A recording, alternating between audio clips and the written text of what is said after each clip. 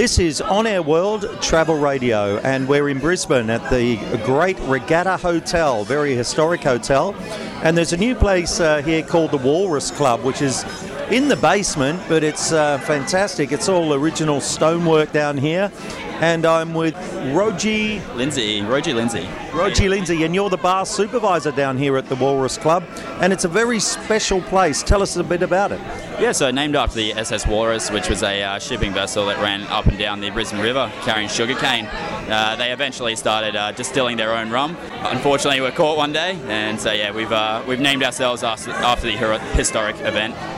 And there certainly is a big range of rum. I was down here last week and I sampled quite a few of the fantastic rums you have here. Tell us about a few of those. Yeah, mate, so we've got about over 300 rums. A couple of the good ones. We've got the Black Tot, which ages back to the July 31st from 1970.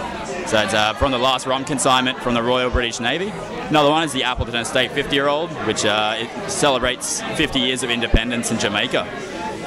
Oh, that's a tremendous range. And I notice on Friday, Saturday nights now you have live blues music here, which really adds to the atmosphere. It's absolutely packed down here at the moment, and there's not much else in Brisbane that can rival this.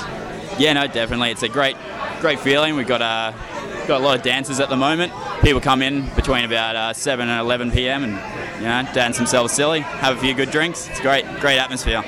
And tell us a bit about your background, Roji. How did you end up here at the regatta? I started when I was 17 years old as a glassy at the Paddo Tavern, and just kind of worked my way up to the regatta and then eventually down into the Walrus Club, where I've been for the past 2 years or so. It's been a great time. And I believe you get quite a few well-known people coming in. Tell us a bit about that.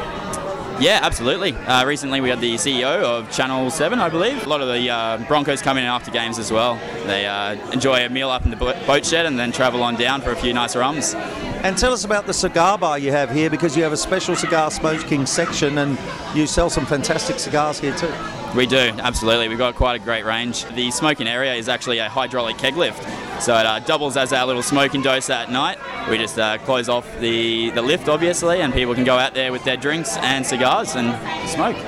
Yeah, it's fantastic. And tell us, how can people find out more about the Walrus Club online?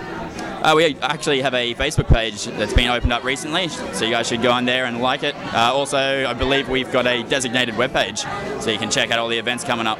And what's some of your favourite bands that have been coming in recently?